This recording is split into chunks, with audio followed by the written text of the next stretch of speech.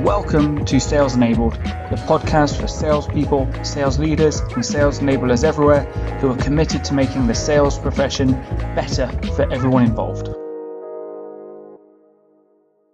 Hey, welcome back to Sales Enabled. In this episode, I'm speaking with Kunal Pandya from Sales Velocity Labs. In this conversation, we tackle some of the big questions that the world of sales enablement is currently trying to answer. How can sales enablement get a seat at the table? How do we measure and improve the impact of sales enablement programs? How do you get programs to stick after implementation?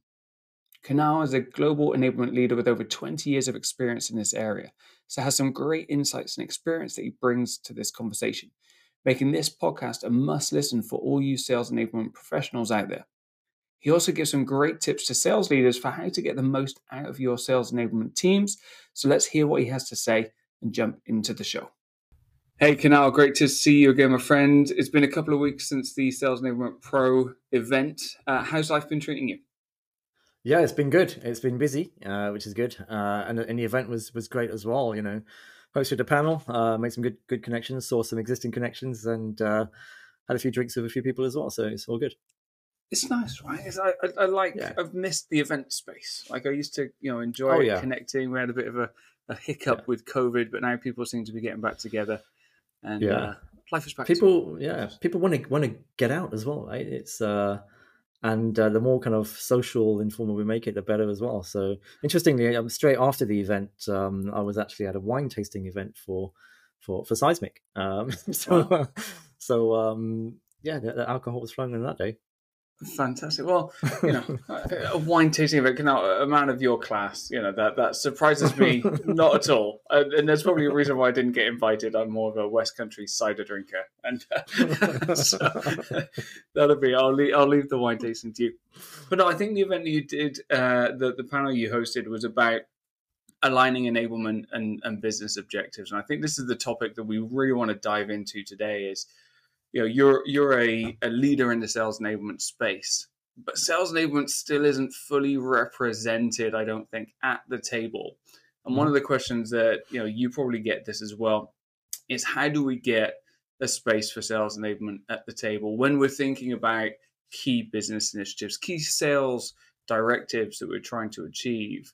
Is in some cases, sales enablement is that kind of secondary thought. It's not entirely, and that is a bit of a blanket statement, but I still don't think we're quite at that level where sales enablement is seen as a driving feature or driving factor as sales ops are. So keen to get your take on that. What if somebody said to you, top level, how do we get a bit more of a seat for sales enablement at the table? What's your go-to line on that? My go-to line on that is really the ability to answer a question.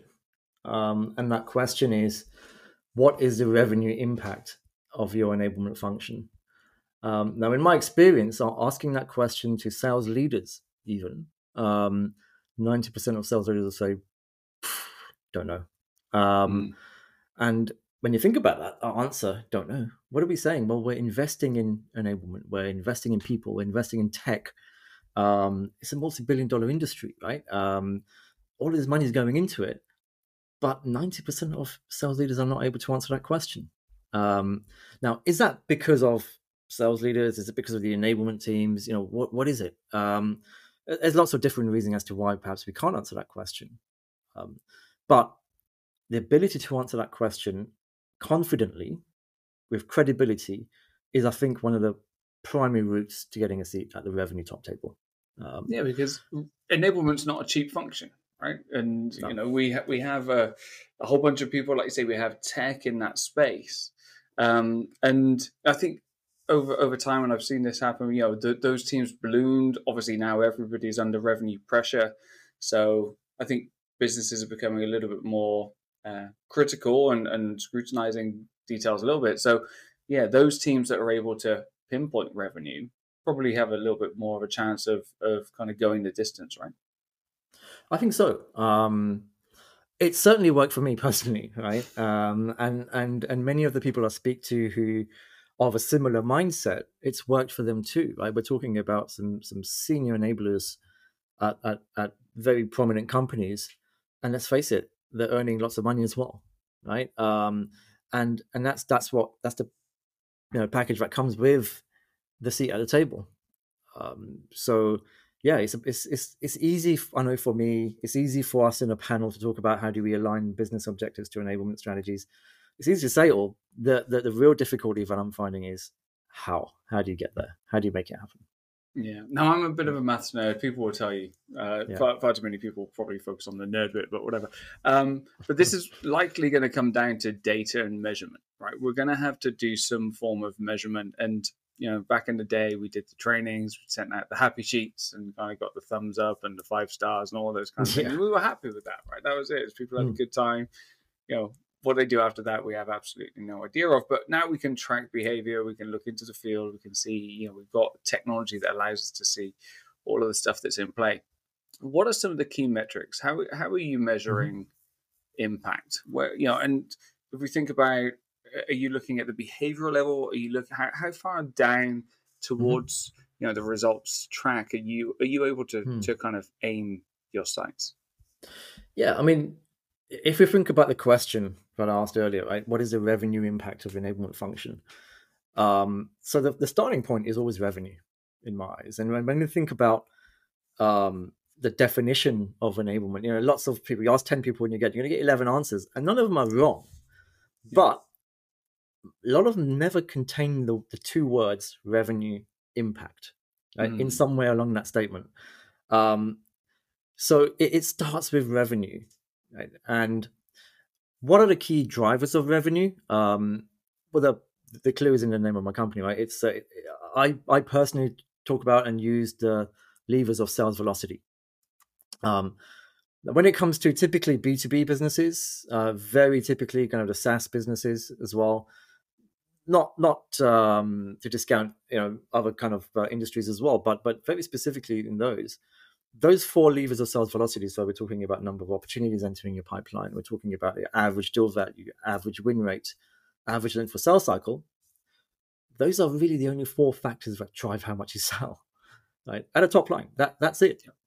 Now there will be a bunch of things that flow into that, right? A bunch of KPIs and metrics and measures and things, conversion rates and all these other kind of things that we've been used to using. But ultimately, that's it. So if we start with revenue and we sort of focus on well, what is the revenue in terms of the business where we're heading today? Where do we stand? Where do we want to be? And there's usually a gap somewhere in between the two, right? And those levers of sales velocity will typically drive that gap, right? If we increase opportunities by a certain percentage, deal value, win rates by a certain percentage, if we reduce the amount of time it takes for us to close a deal, it's going to have an impact on that ultimate number, right? And that revenue gap.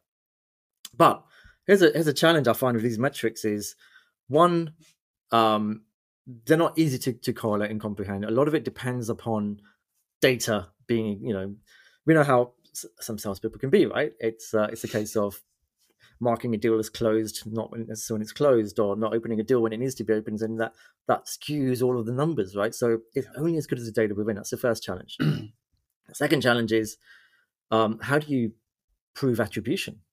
Right? If your win rate does go up because you did something, how do you know that was you? And so the way I look at this is, well, there's a next layer of metrics, right?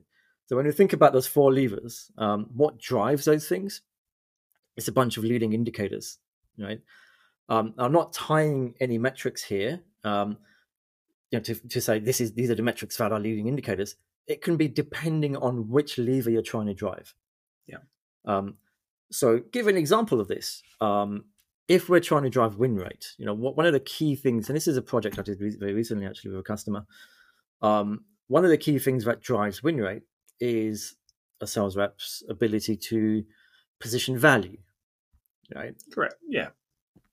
It's one of those things. And specifically, position value through a business case. Yeah. So we discovered that this company actually, they were very inconsistent with how they did business cases. Not everyone did them. Some did it their own way. There was no structure to it, and that was identified as one of the key bottlenecks as to why win rate was in decline. Yeah. So now we've got win rate as a lever where we're focusing as a metric, the core metric we're trying to drive. What's going to drive that? Well, we're talking about value selling. So there's going to be a bunch of competencies right? Aligned to that, and those competencies might be around that focus on value sales, right? Through observation, through assessment, we can ascertain that leading indicator. How well are we performing? Are we a 1 or are we a 5? Something like that. So we're assessing competencies based on that ability to sell value. Then there's a process aspect, which is we want a business case for every deal over a certain value, right? Without fail, no debate, right? A business case has to be there. And as part of that that process, we're also defining how they go about producing that business case. So you're going to have to, use an ROI calculator. You're going to need some inputs for that. Things like, MEDPICs start to come into play, and metrics and challenges and all these kind of things. And then there's the last sort of category of leading indicator, which is the engagement and the adoption of it. Yeah. Right? Now, the key thing with this leading indicator, everything I've mentioned there, is all measurable. Yes. Right. So that's why I say you don't fix your KPIs to say these are the KPI. It depends on what you're trying to do. And I take this business case one. I've got 3 different measures. All are very different from the next project. Yeah. Right. But essentially, what drives those leading indicators? It's the enablement strategy, right? It's that value selling enablement initiative, that program, whatever we're going to call it. And the interesting thing, what I've just described there, start from revenue, the levers of revenue, leading indicators, enablement strategy. If anyone's familiar with Simon Sinek's Golden Circle, you start with a why. I've literally described that. I started with a why, which is revenue, moved on to, and which is the revenue levers, moved on to the how, which is the leading indicators, and the what, well, it just happens to be an enablement strategy. Yeah. The challenge is a lot of people start from the other way, right? And then how do you know what you're impacting? How do you know what you're going to do? How are you going to measure it? How do you even know if it's the right thing that you're doing for the right time? That's where we get into the realms of those random acts of enablement, right? So, but in answer to your question, those are the KPIs, right? They're flexible, they're dynamic, but there's 4 underlying KPIs, which is the levers of sales velocity. That's brilliant. And you're talking about, and it's great when 2 enablement people get together and we have fairly similar thoughts. So I'm just smiling all the time that I'm thinking and listening to you there. So you're right on the money. This is that kind of idea of leading versus lagging indicators, right? Is that revenue is a lagging indicator. And the challenge, and this is the challenge, and I've faced this challenge too as an enablement leader, is trying to credit or give yourself credit that the effort you did has impacted revenue. It's so far away. So many times it's so far away. And I remember, the previous company I worked with, we did a massive push on negotiation. We knew that we needed to drive negotiation. We were weak in negotiation. We were giving too many things away. We said, we're going to work on negotiation. We're going to do it. We did a whole quarter. We did a training. We did resources. We did everything, case studies, the lot. And we saw revenue go up. I think it was like 9% in that period. And I was like, can we say that? Yeah. And I went to my boss at the time, and it was hilarious. I said, look, we did this negotiation training. We increased average order value by 9%. Ipso facto, our training is awesome.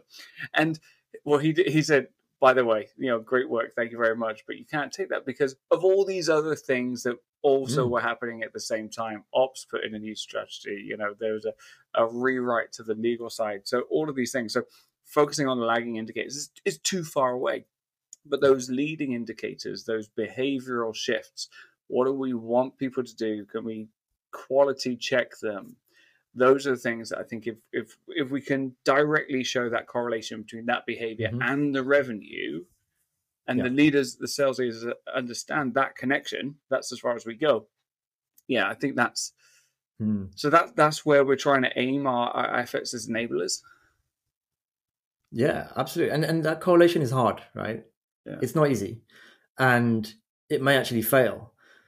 But here's my viewpoint on that. So everybody's looking for attribution, right? When it comes to revenue, you have marketing, right? It was because of that event we did and that generated a lead, and it was because of this content was used as part of that deal. That supported it. Pre-sales, right? It was that amazing demo that we provided. We did the business case part, we did the value piece, all of that kind of thing. It's because of us, the salesperson, right? And I've seen I've seen deals being closed where the salesperson has done a minimal amount. It's quite literally an administrative effort. Pre-sales has done the grunt work, most of it, right? They've really driven it. And they've got maybe other departments involved, all these kind of things. I've seen that, and the salesperson is going to get complete credit, right? They're going to get to be the first name on that win story. And on the reverse side, I've seen the salesperson take command, take control, really drive it forward, run through medpic and all these kind of things, and just make sure that they're crossing all of those bridges, influencing people, finding real aspects of that. Pre-sales didn't get much involvement from it, all these kind of things, but they've also claimed attribution and they've all been commissioned, right? It works both ways. The way I see it is all of these functions are claiming some form of attribution. Even product will come into the mix, right? And say, oh, we launched this new product. It was, that was the reason. But why should Enable not be in that conversation? Right? That's the first thing. Why should Enable not be in that conversation? So the reason why we shouldn't is because that correlation is hard, right? Yeah. Which is what we need to change. We want to get that seat at the table. We want to be more strategic and come out of that realm of operational enablement, tactical enablement, tick box exercise type enablement. Yeah. Then we got to figure out a way to be able to attribute what we're doing to revenue, right? Combining leading indicators and correlating to lagging indicators is one way, but even that is not foolproof. Yep. Because, like you say, the example I gave of the business case initiative, right? Let's say that we did that and it was amazing and when it flew. And we've seen an impact to win rate, 5%, let's just call it. How do we say that 5% was because of enablement? The thing is, you can't, right? There'll be lots of other factors in there. And you go to your CFO or CRO and say that, again, there's a chance you're going to get shot down and credibility is down the drain. Yeah. So how do we actually say that? Well, somebody once said to me, when it comes to attribution, it's a case of what can't be denied, right? How can something be shot down, right? So in this business case example, the interesting thing here was this company was doing something like 26% in terms of win rate, and they needed to find 4%, right, of that 26% to get to a number where they wanted to be. Yeah. So this business case thing happened, and the way I measured this and the way I kind of claimed attribution here was, let's take a worst case scenario. If we get all of your reps doing business cases in the way we want to, and they fully adapt to it, not just delivering them, but communicating them, talking about them, positioning, and all of those kind of things, tying it into the whole roadmap of the deal, do we think that win rate could be impacted by 1%? 1%. And that's 1% of 26%, right? Which is 0.26% incremental gain, right? And the answer from pretty much every stakeholders was, yeah, you can probably claim that, yeah. So we did that, and that 1%, right, going from 26% to 26.3%, 0.3% was worth $1 million a year. Wow. $1 million a year. And that's not a huge business. That's like a $90 million business, right? Yeah. It's not the biggest business in the world. It's a scale up. But $1 million a year. And did that justify the investment into enablement? 100%. Did it justify future investment into enablement? Absolutely. Did it retain a team? Of course. Right? Did it get people bought into the idea of the way we're running things? Yes. Did it get stakeholders aligned? Yes. It got people on board. Did it align enablement strategy with business strategy? Yeah. Yes, because that was the point. It's typically coming down to revenue, right? So that's the hard part, right? It's not easy. None of it's easy, but it can be done. But that's again coming back to those 4 levers, right? Those 4 levers of sales velocity and knowing which one you're contributing to. I think that's brilliant. I like the way you've done that because it is hard, right? You can't say we're going to take credit for all of it, but let's take, a small element of the work. And if everyone agrees that this is going to make a significant shift. So here's a question for you then, because it sounds like you've got to sell that idea. Where's your stance? This is a question I ask a lot, and I have some opinions on it, but I'm still open to a conversation. Do sales enablement professionals need to have sales experience? Like, what's your thought on that one? Because that sounds like that's a bit of a sell. sell that idea to sales leaders. So what do you think? The sales enablement pros, do they need sales experience or not so much? That's a proper can of worms, isn't it, Dan? I've asked this in the past, and I've seen debates around this in the past. I've been shot down on this in the past, and challenged for sure, which is great, right? But my answer is yes. This requires a little bit of sales experience for sure. Not that it's impossible, right? I've seen enablers who have got no sales experience, but typically those enablers have been doing some form of training enablement within sales for 15, 20 years, right? They've just acquired that information, the competence and the knowledge and skills to be able to sell, right? Because they're so familiar with it by now. So that's what I've found. But having that sales experience, not a deal breaker, but it certainly helps. I'm with you. I'm with you. I think I've only ever had one person that doesn't have sales experience, and when I interview, the question I ask is, if you're going to stand in front of a group of sales leaders, what gives you credibility? It's that. Yeah. That's the question. So if you've been in sales and you've been in those environments, you can speak the language of sales. If you put, and I'll probably, I'm going to get shot down now as well, but if you put an L&D professional in amongst a group of sales leaders, that's like putting, chum amongst sharks. It's going to get eaten. So but you got to arm somebody, and the answer was amazing. He was an MBA graduate. It was a phenomenal answer. I can't remember exactly what he said, but it made me go, okay, I'll be a bit more flexible on my thoughts on that one. Yeah.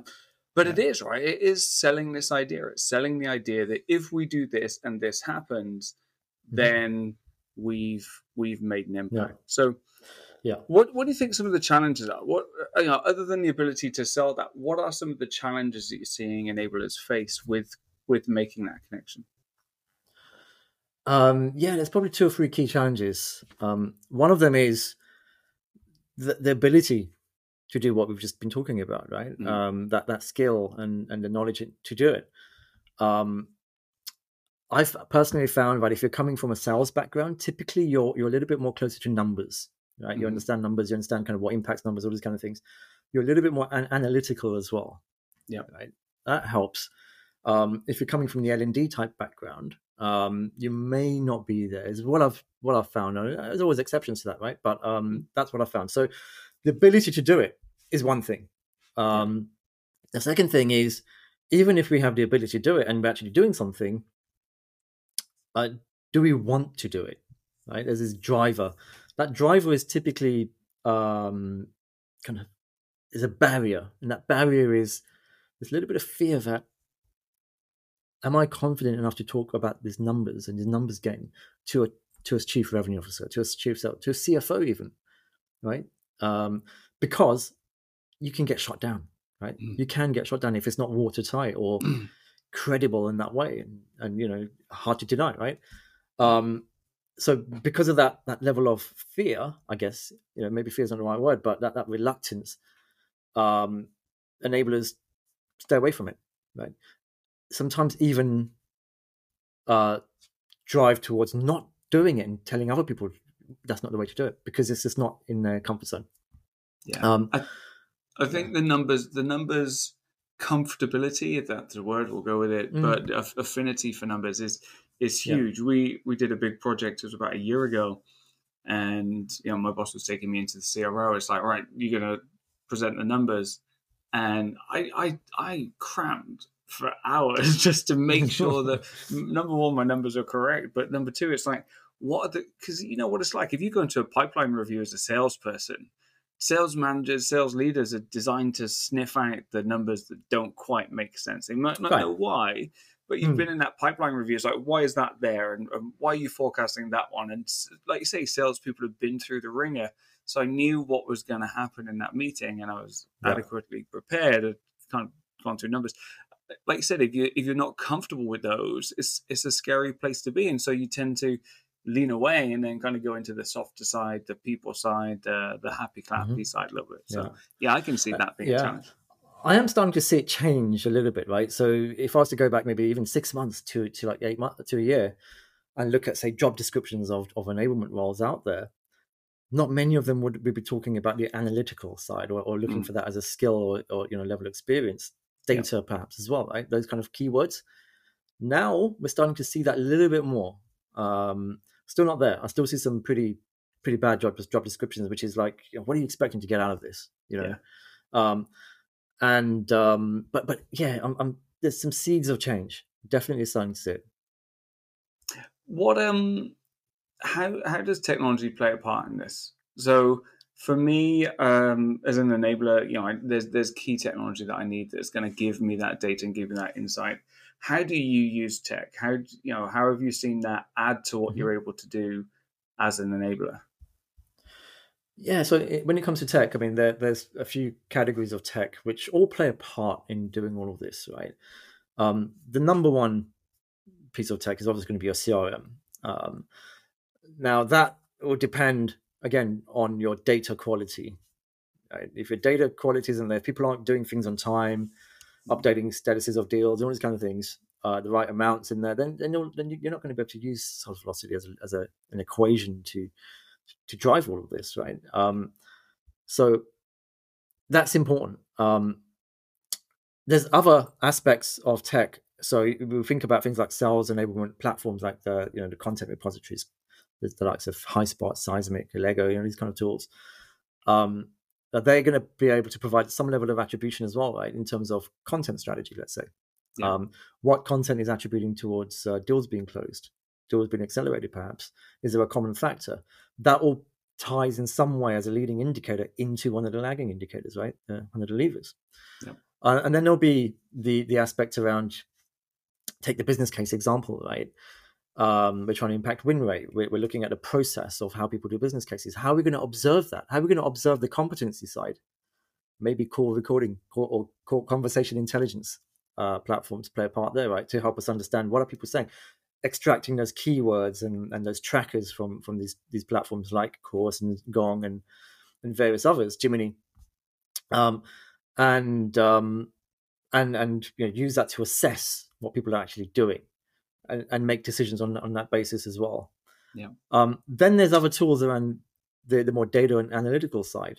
I think of tools like Clary and Cluster and Ebster that will help you understand what are my benchmarks for things like sales velocity. How are we trending? Right, a lot of tools have the capability to do those kind of things. And there's the execution piece of all of this, right? So we find a problem, we find something that needs to be changed. How are we actually going to execute upon this? And then there might be learning platforms, right? Whether that's full-blown LMSs or micro-learning tools, or the more video-based tools, whatever it may be. There's a plethora of platforms which support this entire process from definition to execution, right? Yeah. And everything in between. And then there's one other tool that I was looking for that didn't exist. And I mentioned kind of using the levers of sales velocity and starting to benchmark all of that, starting to look at the trends and starting to simulate, how do I achieve that revenue target we need to achieve by pulling certain levers of sales velocity? How do I simulate that? How do I say, look, what's going to happen if I increase deal value by 2%? What's going to happen if I do that? Go up and down, all these kind of things, play around with it. That didn't exist. So I built one. I call it the sales velocity simulator. Yeah. It's a tool that's available and it's free of charge, by the way, that allows you to kind of plug in your numbers and start to play around with those levers and say, if I move this up and down, what's going to happen? And attributes monetary, revenue values to those movements that you make. And then ultimately you allow you to break those incremental gains up into sales enablement strategies. Yeah. And say, right, if I do this thing, I'm expecting 1% impact on win rate. Let's say that's worth this. So now you're actually tying it together. It's not complete correlation. It's still a simulation, but it's a starting point. That's brilliant. I mean, we'll put a link into that if you're happy to share it with the listeners. But sure. That's an amazing tool, right? Because it gives you an idea of, okay, well, if I play with this lever, here's my biggest opportunity from a sales velocity perspective. And then I can start to hypothesize what are some of those potential correlations, and then I've got initiatives that I can drive, right? So that's brilliant. No, it's interesting, right? Because there is so much tech out there. Everyone's trying to sell everything to everyone. We saw the tech stack expand. Now we're seeing it shrink, and now we're seeing all these companies do all-in-ones, and so they're still specialists. And it's certainly a minefield of opportunity. And I think that, you use whatever data you've got to tell the story, and that's the challenge, right? Is do you have enough data to be able to tell the story that you want to tell that allows you to get attribution and ultimately tie yourself into revenue? Yeah. When you do something, so here's one of the challenges that I see. So, and I'd be keen to get your take on this. So, changing the way people do business cases seems relatively straightforward. You do a new template, you say, hey, everybody, use said template, do this, off you go. You and I both know it's not that easy. And there's two aspects to it. There's the upfront thing, and then, like you said, afterwards, there's the adoption. Do they use it? I think the upfront piece seems to be relatively easy. How have you found success, or how have you made your programs and initiatives a bit more sticky? I.e., how have you managed to increase adoption after the fact to ensure that you do get those kind of impacts? So I think with any enablement initiative, program, or strategy, I think there's 4 fundamental foundational building blocks, let's say, that are needed to truly make your strategy, one, executable, and second, adoptable and sticky. The first one is onboarding. Right? It's a traditional, foundational building block. But if you're, and whilst hiring has slowed down, of course, but you're still replacing people, right? At the end of the day, how do you get those new people delivering the right message at the right time in the right way, doing the right things from day one, right? And how do you get them to ramp to that level of capability as fast as possible? That's onboarding, right? Yeah. So there's elements of whatever new program. Let's take business case as our example again, of that within your onboarding program. Start from there. Second thing is around I would say the learning piece. So the ongoing learning. So it's not just about new hires, it's about your experienced tenure individuals as well. How do we ensure that their knowledge is where it needs to be? So all different kinds of forms of learning, right? Micro learning to just-in-time coaching or learning to more full-blown certification type learning, right? And everything in between. It all depends on the circumstance and the context of what we're trying to do. The third piece here will be the playbook. So you come out of onboarding and ramp, you're going to turn to some form of process or playbook, right? How do I do what I need to do? So this would be the third sort of foundational building block of how to make things stick. And again, whatever initiative we're trying to execute against would be embedded within that playbook. This is how you do it. This is the play. This is the tool you use. This is what you need to do, how you need to do it, why you need to do it, all these kind of things, right? And links out to relevant areas where we need that information. Yeah. And then the last piece, and probably the most important when it comes to making things sticky, is coaching. Now, coaching is a small word for something that is a huge topic, right? We could have a whole podcast on that. But what I'm essentially talking about is the ability for managers to act as coaches, right? Now, I personally believe that a sales leader's role, 50% of the role at least, is to be a coach. Lots of challenges with that statement around bandwidth and time and everything else that's going on. But at least 50%. And the reason for that is because there's a few things they need to do. They need to be able to observe their teams. What are people doing or not doing, if that's the case? How well are people performing on those things, right? What development opportunities can we see to get people to do those things better, right? Or improve any gaps we may have found. Yeah. So, a continual cycle of observation and coaching and follow-up, right? Continual cycle. So that's one of the things that I always say, those 4 things, those 4 building blocks are essential to making something sticky. Now, coaching is an important topic because it's not just about, loose coaching. You just observe something and do something. How can you make that as structured as possible? So one of the key ways to make coaching structured is by attaching it to a set of competencies. Right? Essentially got a competency framework. Take the business case example. One of those competencies that I implemented at another company was this relentless focus on value-driven sales. Right? That was a high-level competency. We want to see you doing that. Now, within that, there's a bunch of indicators, right? Positive indicators, negative indicators, that help managers observe, are they doing those things? And therefore assess and maybe even rate some of this performance against that competency. Yeah. But the beauty of that is, one, it's going to straight away highlight the gaps, right? Even the strengths, right? And from an enablement perspective, it's going to show me the global view, right? Where are we strongest in across our sales force, our revenue team? Where are the biggest gaps? How do I drive my enablement strategy to solve for those challenges and those gaps?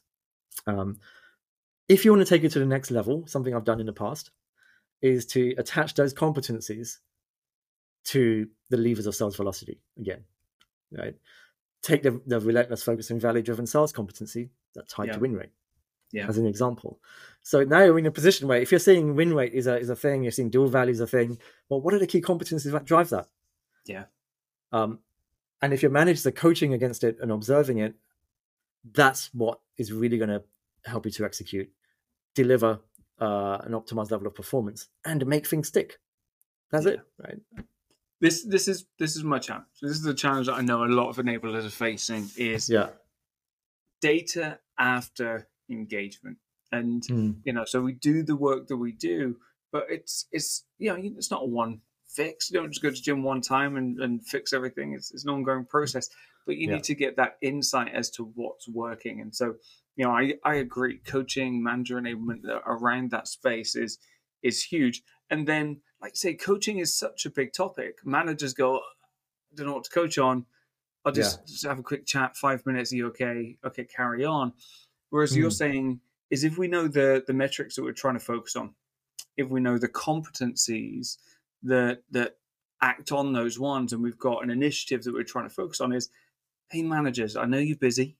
Like, narrow it down. Just do me a favor. Work on this one topic for a month, and we're going to see the impact it has on here. Make it so small that they can't fail, and they're not going to seem overwhelmed.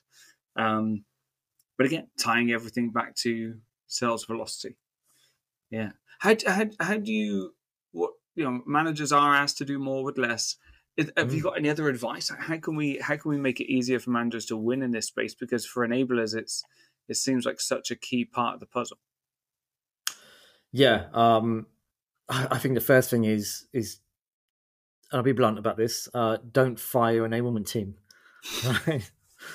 Of all the people to let go in an organization, at a time when you need to do more with less, at a time when buyer behaviors are shifting, right?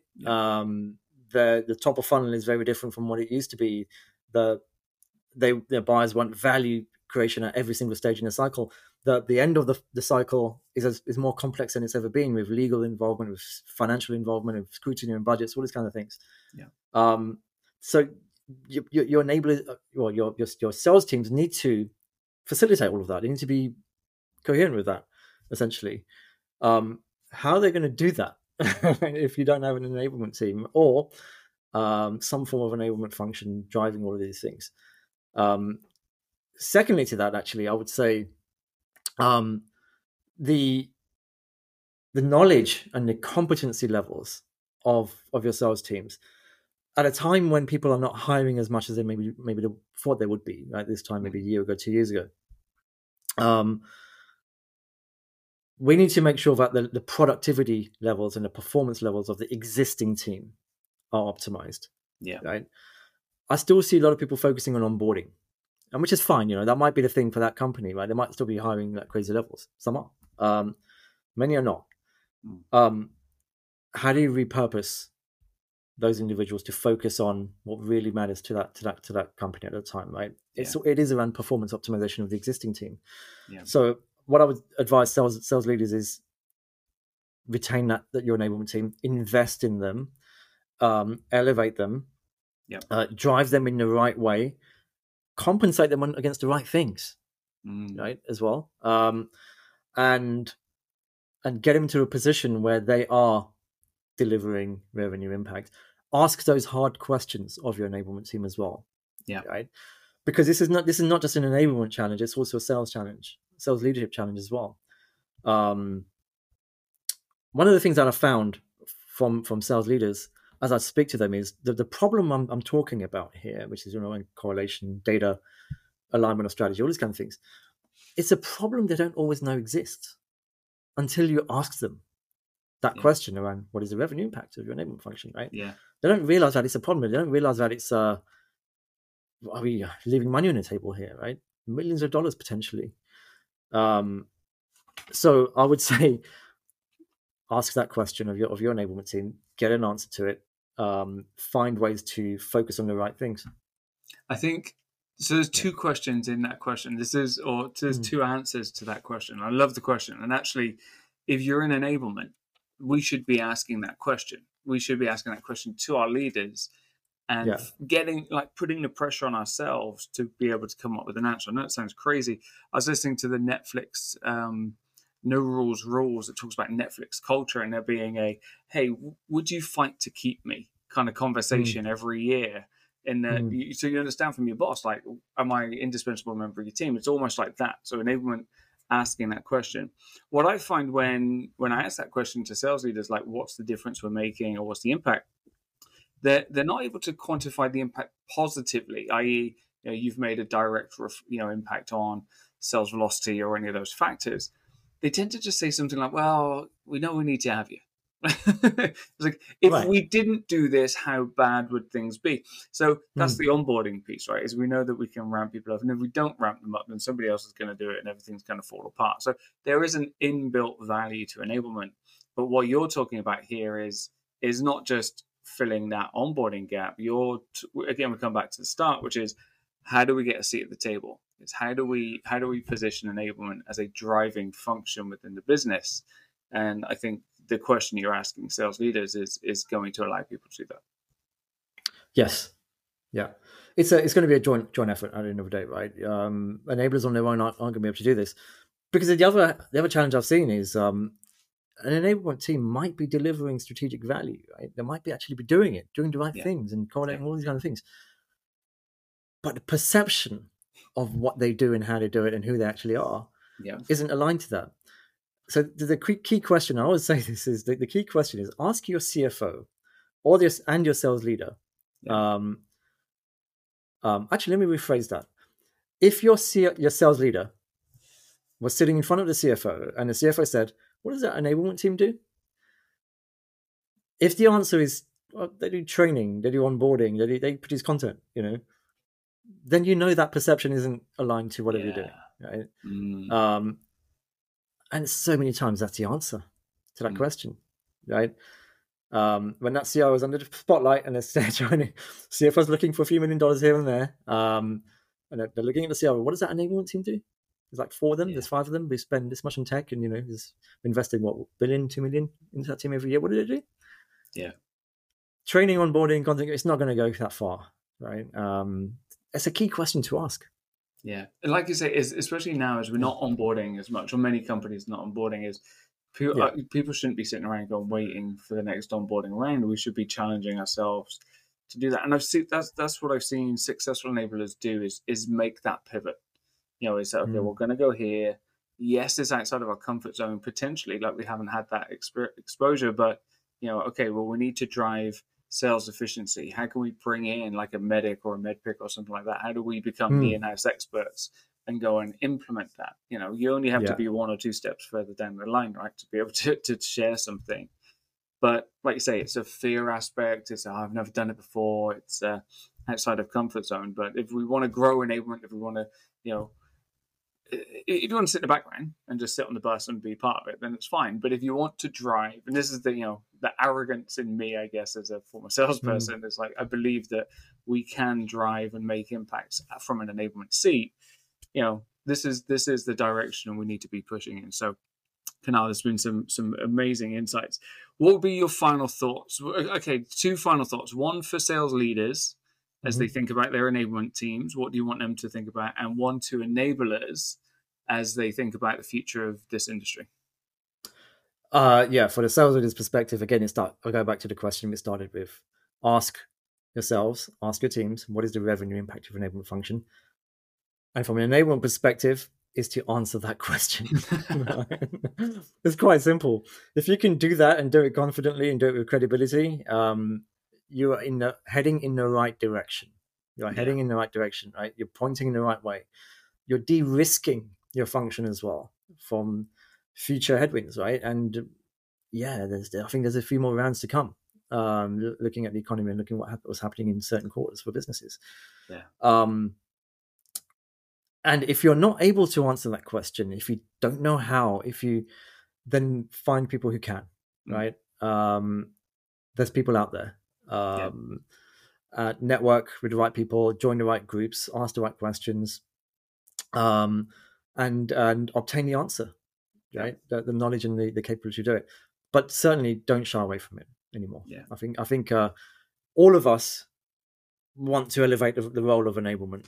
Right, we all win when that role is getting a seat at the table in all aspects. By not doing this, I believe, is holding it back. Right, so let's not hold it back anymore. Let's go forward. Brilliant. And if people are struggling, even just to get the first thoughts on how to tie data, then I guess that we get them to go to your simulator. So we'll put the link to the Sales Velocity Simulator in the show notes. So go and check that out. Find out if you make an initiative over here, like what's the capacity you can have on business impact and revenue. And then, like you say, answer that question. Kunal, this has been an absolute pleasure. I think you said connect with you on the website and on LinkedIn. So I'll put those links into the show notes as well. But great to see you. Keep doing the good work. Keep educating. Keep pushing for enablement to have a seat at the table, and appreciate all you do, my friend. Thanks, Dan. I appreciate it. Likewise, it's been great talking, and hope to speak to you soon. You know what I think, Ron? I think that was a sales call. Good job, buddy. So you're going to buy a subscription? No, I already get the Times. Bye-bye.